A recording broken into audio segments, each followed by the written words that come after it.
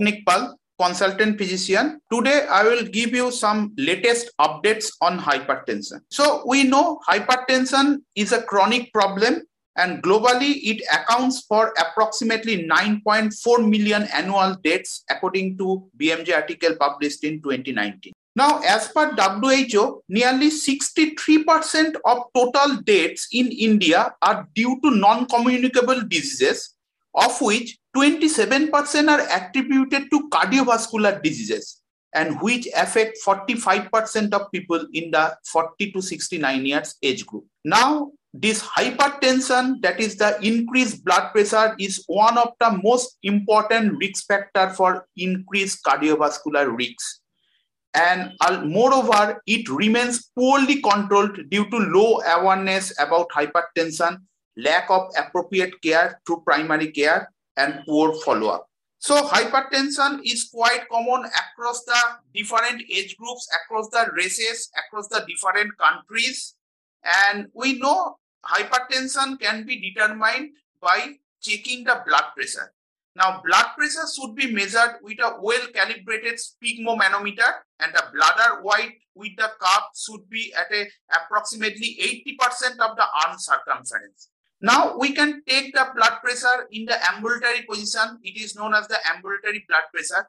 It can be taken in the clinic of the doctor, which is known as the clinic blood pressure, and it can be taken in the home, which is known as the home blood pressure. Now, if we consider about the definition of the hypertension, in accordance with the different major guidelines, it is usually recognized the office or clinic blood pressure greater than equal to 140 millimeter of Hg systolic blood pressure and or diastolic blood pressure greater than equal to 90 millimeter of Hg is known as the hypertension. And if there is only increase of the blood pressure in the systolic range, that is known as the isolated systolic hypertension. And this hypertension diagnosis is usually done, it should be done after 2 to 3 office visits at 1 to 4 weeks intervals, depending on the blood pressure level. And the diagnosis must be made on a single visit if the blood pressure is very high, that is greater than equal to 180 by 110 millimeter of Hg. Now, what I am talking about the out-of-office blood pressure measurement. Now, recently it has been recognized that the out-of-office blood pressure measurement or home-based blood pressure measurement or ambulatory blood pressure measurement is more important in picking up the hypertensive population. Now, out-of-office blood pressure measurements are more reproducible than office measurements. They are more closely associated with hypertension-induced organ damage and the risks of cardiovascular events. And we have to identify the white coat and masked hypertension also. And these have been included in the recent 2020 International Society of Hypertension Global Hypertension Practice Guidelines. So what do we mean by this white coat and masked hypertension? So basically, white coat hypertensions are in intermediate cardiovascular risks and their diagnosis needs confirmation with repeated office and out-of-office blood pressure measurements. White coat means it is usually recognized in when the patients are measured blood pressure in the office, that is in the clinic's office or in the chamber, but it is not evident when the patient is at home. The opposite side is the masked hypertension. Here, the patients are also at similar risks of cardiovascular events like sustained hypertensives. And here, the patient does not have hypertension picking up at the office, but the hypertension is present in the home when we are taking the ambulatory blood pressure. So all these patients are basically at high cardiovascular risks. We have to treat them accordingly. And among the different types of the risk factors, we know in India, the prevalence is continually growing up. It gone up over 30 years to 38% in men and 32% in women from 29 and 28% respectively. And despite that, the adherence of the hypertensive patients to their medication, picking up of the hypertensive population with the doctors are quite low. Nearly half of the people or 51% of the men and 41% of the women with hypertension are basically unaware of their condition. In addition to it, over 62% of the men and more than 53% of the women living with hypertension did not get any treatment, and medication was used to control blood pressure in fewer than 1 in 5 men and 1 in 4 women with hypertension worldwide. This is recently published by Lancet in 2021. Now, the AHA, the American Heart Association and American College of Cardiology, has released a scientific statement in 2021 offering new guidance for management of stage 1 hypertension among patients with low atherosclerotic cardiovascular risk. So stage 1 means blood pressure is between 130 to 139 systolic and 80 to 89 diastolic. Here the patients have low risk. The management should be start with non-pharmacological therapy, and if the blood pressure remains uncontrolled at 3 to 6 months, we have to consider starting the pharmacologic therapy. This was also published in the journal Hypertension in 2021. Apart from this, we know that COVID-19 is ongoing, and acute respiratory distress syndrome is a potentially fatal condition involving the lung damage, and the experts often associate it with severe COVID-19. Now, another recent study which was published in Journal of American College of Cardiology 2021, they reports that metoprolol, which is a beta blocker used in the treatment of the blood pressure, can reduce the lung inflammation and improve respiratory function in people with COVID-19 induced acute respiratory distress syndrome. Lowering systolic blood pressure targets down to the 110 to less than 130 mm of Hg range substantially reduced cardiovascular adverse events, which was published in a step randomized trial. And this basically affirms a previous SPRINT findings. SPRINT is another trial which shows that in decreasing the blood pressure far lower in the older Chinese population have helped. Among some more than 8,500 patients aged 60 to 80, the intensive target trimmed approximately 26% of the composite cardiovascular risk. Finding from a second major trial supporting a lower target could unite these guidelines, which even among United States professional societies are also showing. So all are thinking whether we can decrease the range of 140-90 to less than 130-80 or like that. Now, with regard to the prognostic value of the ambulatory blood pressure monitoring and nighttime blood pressure, the 2018 European guidelines on the management of the arterial hypertension recommend that the diagnosis of the hypertension should not only be dependent on office blood pressure, as I have already told, but also on the out-of-office measurements such as ambulatory blood pressure monitoring or home-based blood pressure monitoring. So 24-hour and nighttime blood pressure measurements were associated with greater risks of mortality and a composite cardiovascular outcomes. Thus, there may be considered as the most relevant measurement for estimating the cardiovascular risk. And for every 20 systolic and 10 diastolic millimeter of Hg increment of the blood pressure measured at night, the risk of mortality is increased by 23% and the risk of cardiovascular events by 36%. Now, most patients with hypertension require lifelong medical therapy to achieve their optimal blood pressure goal. The 2018 European guidelines equally recommend 5 classes of the antihypertensive drugs. Considering high non-adherence treatment, the importance of the combination therapy is particularly highlighted to improve the adherence to therapy and improve blood pressure control.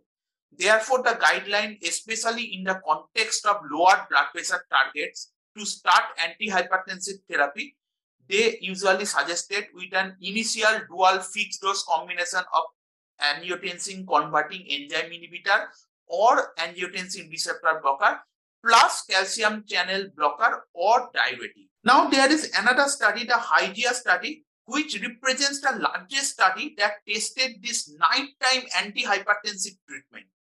In this trial, basically they examined the chronotherapy, and it is associated with a significant reduction in endpoints including the death. This Hygia chronotherapy trial tested whether the nighttime treatment in comparison to the usual upon awakening hypertension therapy exerts a favorable cardiovascular risk reduction or not. This is the largest study with a total of more than 19,000 hypertensive patients, average follow-up of approximately 6.3 years. More than 1,700 participants experienced a decrease in primary cardiovascular outcomes. So an ambulatory blood pressure measurement was performed for 48 hours to collect the data here, and the relative risk reduction for cardiovascular event was significantly improved for nighttime treatment when compared with the awakening treatment. Now another important thing is salt. So strong evidence have usually emerged that reduction of the salt intake lowers the blood pressure and reduces the risk of the cardiovascular disease. Now, the current daily salt intake among adults in most countries is approximately 10 grams, with many Asian countries, including us, having mean daily intakes of greater than 12 grams. So, we are taking lots of salt in different types of the fried food also. So, numerous leading medical and public health organizations have recommended a reduction in population salt intake. The WHO has set a global target of a 30% reduction in the mean population salt consumption by 2025, with an eventual target of less than 5 grams daily in adults. So basically, a sodium reduction to a level of 1.5 grams per day usually lowers the blood pressure more in older adults than younger adults. So if we decrease the salt intake in the young, they has immediate and sustained effect on blood pressure. And in some elderly, they are more salt sensitive. So there will be a greater degree of experience the effects of hypertension and the adverse effects of the antihypertensive medication. So salt intake reduction is a particularly valuable modality for blood treatment in these cases. And ultimately, alterations in the extracellular matrix of the arterial wall also induced by this disproportionate sodium consumption with diet, ultimately that favors the arterial stiffening. So salt sensitivity is an important thing, and the salt intake and cardiovascular prognosis is also positively correlated. It has been seen that if we decrease the salt reduction by 5 grams, it is related to approximately 23% reduction in stroke and 17% reduction in the rate of cardiovascular disease. Among overweight individuals, a higher salt intake was associated with a higher risk of developing heart failure over a 19-year follow-up period. And in patients at high cardiovascular risk, an increased sodium excretion was a strong determinant of all-cause death, myocardial infarction, stroke, and hospitalization for congestive heart failure. But the glitch is, low sodium intake also was related to an increased risk of cardiovascular risk. So basically, they predict a J or U-shaped relationship between the sodium intake and cardiovascular morbidity and mortality, which was published by American Journal of Medicine. So basically, we have to take an optimum amount of the salt to control our blood pressure more efficiently. Next thing, another thing is, I have told about the SPRINT trial. So recent studies such as this SPRINT is basically the systolic blood pressure intervention trial. They have highlighted the need to use the proper methods for the measurement of the blood pressure to apply the recommendation based on this cutoff. So basically, when we are measuring this blood pressure, the new guidelines recommends the diagnosis of the hypertension, 3 to 5 minutes rest followed by 2 to 3 repeated office blood pressure measurements which are at least 1 minute apart, or out of office blood pressure measurement with ambulatory blood pressure monitoring or home-based blood pressure monitoring if it is logistically or economically viable. So basically, by this we can also pick up the white coat hypertension, masked hypertension, and true hypertension and sustained hypertensive patients. Because if the hypertension is not treated, that ultimately can lead to, in the long term, not only different types of the adverse cardiovascular outcomes, but also hypertension mediated organ damage, or HMOD. Basically, this refers to structural or functional changes in arteries or end organs like heart, blood vessels, brain, eyes, and kidneys. So if there is presence of this HMOD, that ultimately increases the cardiovascular risk more, and when the damage affects the multiple organs. So use of hypertensives, antihypertensives basically may reverse some types of the hypertension mediated organ damage, especially when used early, but long-standing hypertension leads to irreversible hypertension mediated organ damage that may not improve despite good blood pressure control. Nevertheless, steps to reduce the blood pressure are still important, as it may deter further progression of the hypertension mediated organ dysfunction or organ damage and diminish the elevated cardiovascular risk. So basically, when there is hypertension, this is associated with constellation of changes in the left ventricle, left atrium, and coronary arteries in our heart. The structural and functional changes in the myocardium increases the workload of heart, leading to hypertrophy of the left ventricle, which can progress to heart failure also. Hypertension disrupts the endothelial lining of the arteries. So within the artery, the lining is made up of endothelium that is disrupted. That can result in coronary artery disease and peripheral arterial disease, and this is a major risk factor for the development of atherosclerotic disease. So basically, lifestyle intervention is very important. Lifestyle intervention include not only the salt, but also taking appropriate diet, healthy diet, and also regular exercise.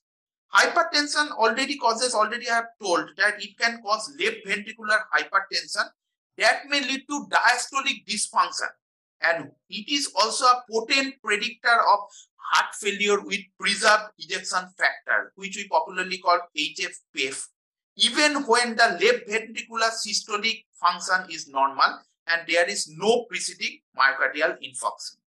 So recent evidences supports that lowering the blood pressure reduces the risk of this incident heart failure and heart failure hospitalization also, especially in old and very old patients.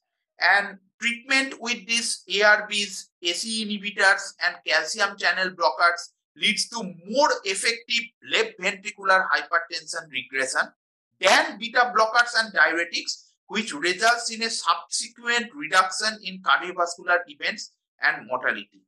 And it has been seen that antecedent hypertension is present in 75% of the patients with chronic heart failure. So hypertension aggravates the progression and development of heart failure by causing this left ventricular hypertrophy, impaired cardiac myocyte contractility, ventricular chamber remodeling, and eventually ventricular dysfunction. So the ACC-AAHA already recommends that for adults at higher risks of heart failure, the optimal blood pressure should be less than 130 by 80 millimeter of Hg. And in these patients, the treatment with antihypertensive medication should be initiated if blood pressure is greater than equal to 140 by 90 millimeter of Hg, and active reduction less than 120 by 90 millimeter of Hg should be avoided. So the lifestyle intervention is very important, and also adherence to different types of the antihypertensive medications is also important. Another recent recognized and verified hypothesis in cardiovascular research is the role of autonomic dysfunction in hypertension. So in patients with hypertension, the most important abnormality of autonomic nervous system imbalance can result in a number of several metabolic, hemodynamic, trophic, and rheologic abnormalities that in aggregate extensively elevate the cardiac morbidity and mortality. So we can see when there is these changes, ultimately that leads to more chance of the insulin resistance, dyslipidemia, metabolic dysregulation, downregulation, increased catecholamine levels, hyperinsulinemia, so the metabolic problems also exaggerate. And it has been seen the prevalence of the hypertension in individuals 60 years and older is twice than those aged 49 to 59 years. So basically it drastically increases with the increase in age. As per Framingham study, 90% of all 65 years old men and women with normal blood pressure later develop hypertension. And one of the most important neurological disorders in the elderly is also dementia. So hypertension in later life occurs maybe due to some genetic background also, and can also cause dementia by a series of processes which involves disruption of the cerebral autoregulation, causing loss of cerebral blood flow maintenance. So ultimately, with increased age, this hypertension also deteriorates the dementia. So prevention of the dementia in hypertensive patients is also an important thing.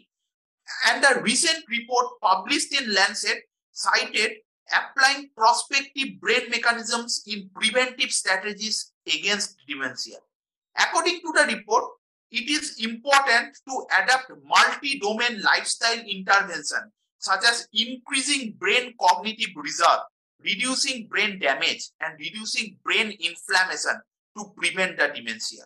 And the role of the vascular protection is involved in the amelioration of the brain damage. So basically, it was a 3-city study that reported that the higher degrees of the cardiovascular health metrics were associated with a lower occurrence of dementia in more than 6,000 elderly greater than 65 years old. Another important trial is the PROGRESS trial and CIST-U that opens the path towards the prevention of dementia by antihypertensive treatments.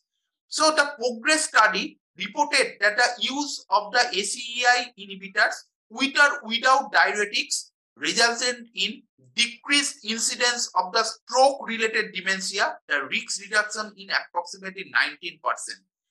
On the contrary, there is another trial, that is the SAFE trial. They did not significantly decrease the rate of dementia with the use of the clothalidone-based antihypertensive regimen.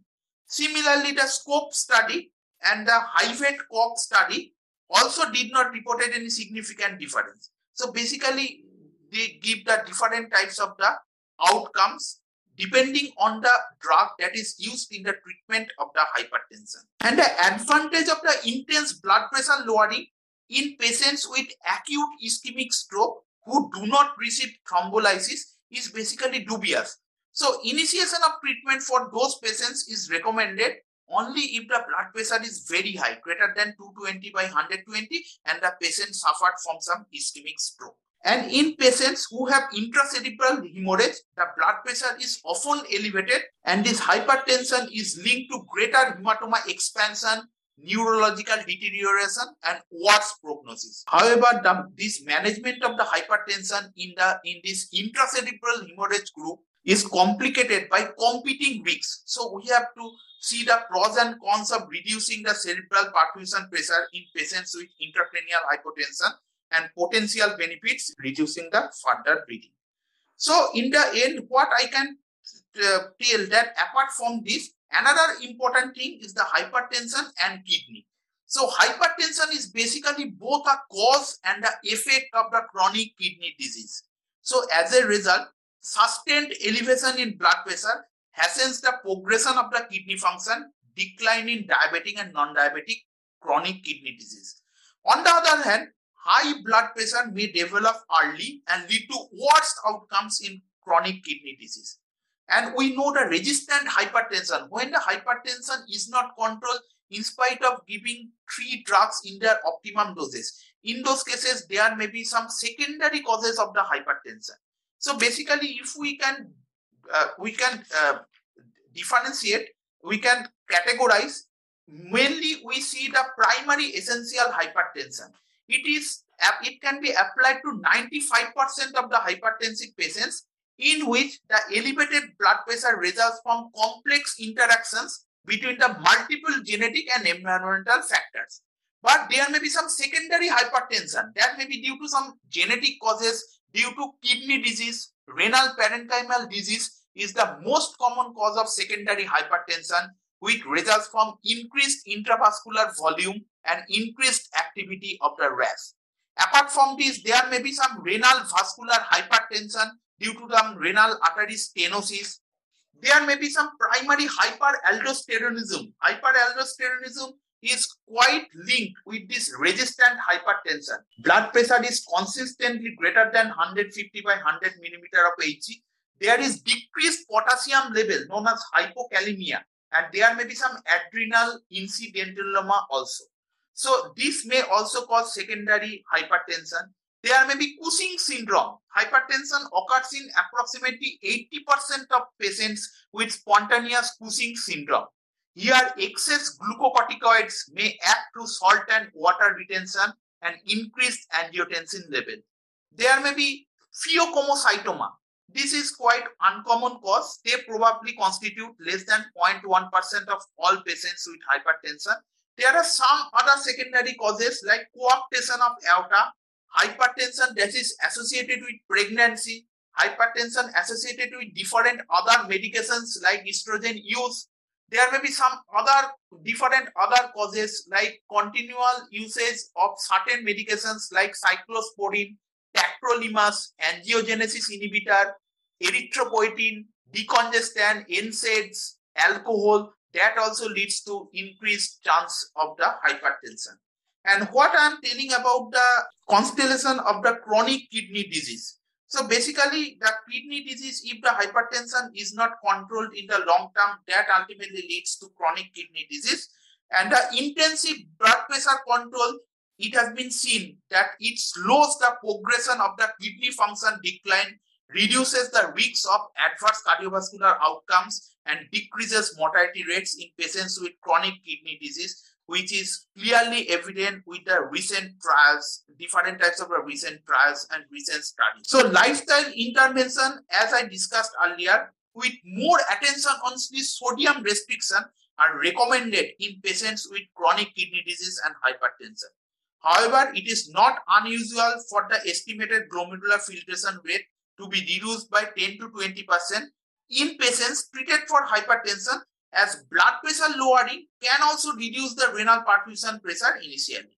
Thus, continuous careful monitoring of the blood electrolytes and the glomerular filtration rate is essential. So this lowering blood pressure is an integral aspect at all stages of the chronic kidney disease, irrespective of the underlying cause.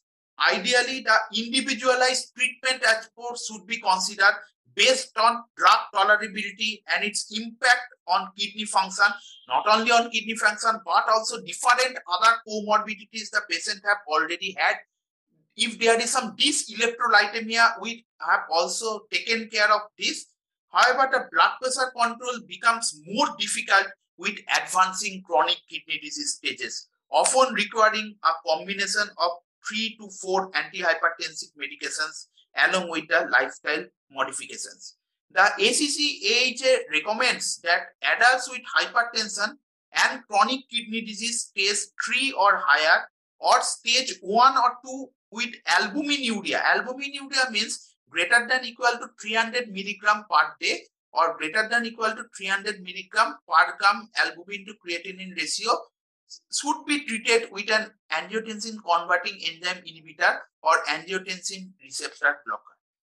So this is all about the recent updates of the hypertension. So we have to keep tracking all our hypertensive patients, and those patients which are tracked, they should take advice from their doctors about the lifestyle modifications. They should take the healthy diet, salt restriction, regular exercise, regular checking of their blood pressure. And if the blood pressure is not controlled by lifestyle modifications, or if it is quite high, we have to take the antihypertensive medications. There are different classes of the antihypertensive medications, and according to the different organ involvement, according to the stages of the hypertension, according to the age, and according to the comorbidity, antihypertensive drugs are prescribed, or combination of the antihypertensive drugs are given, and the patients, and we should keep adherence to the antihypertensive drugs.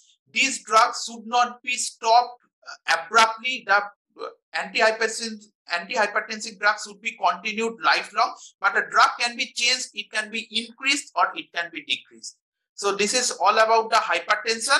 Thank you very much.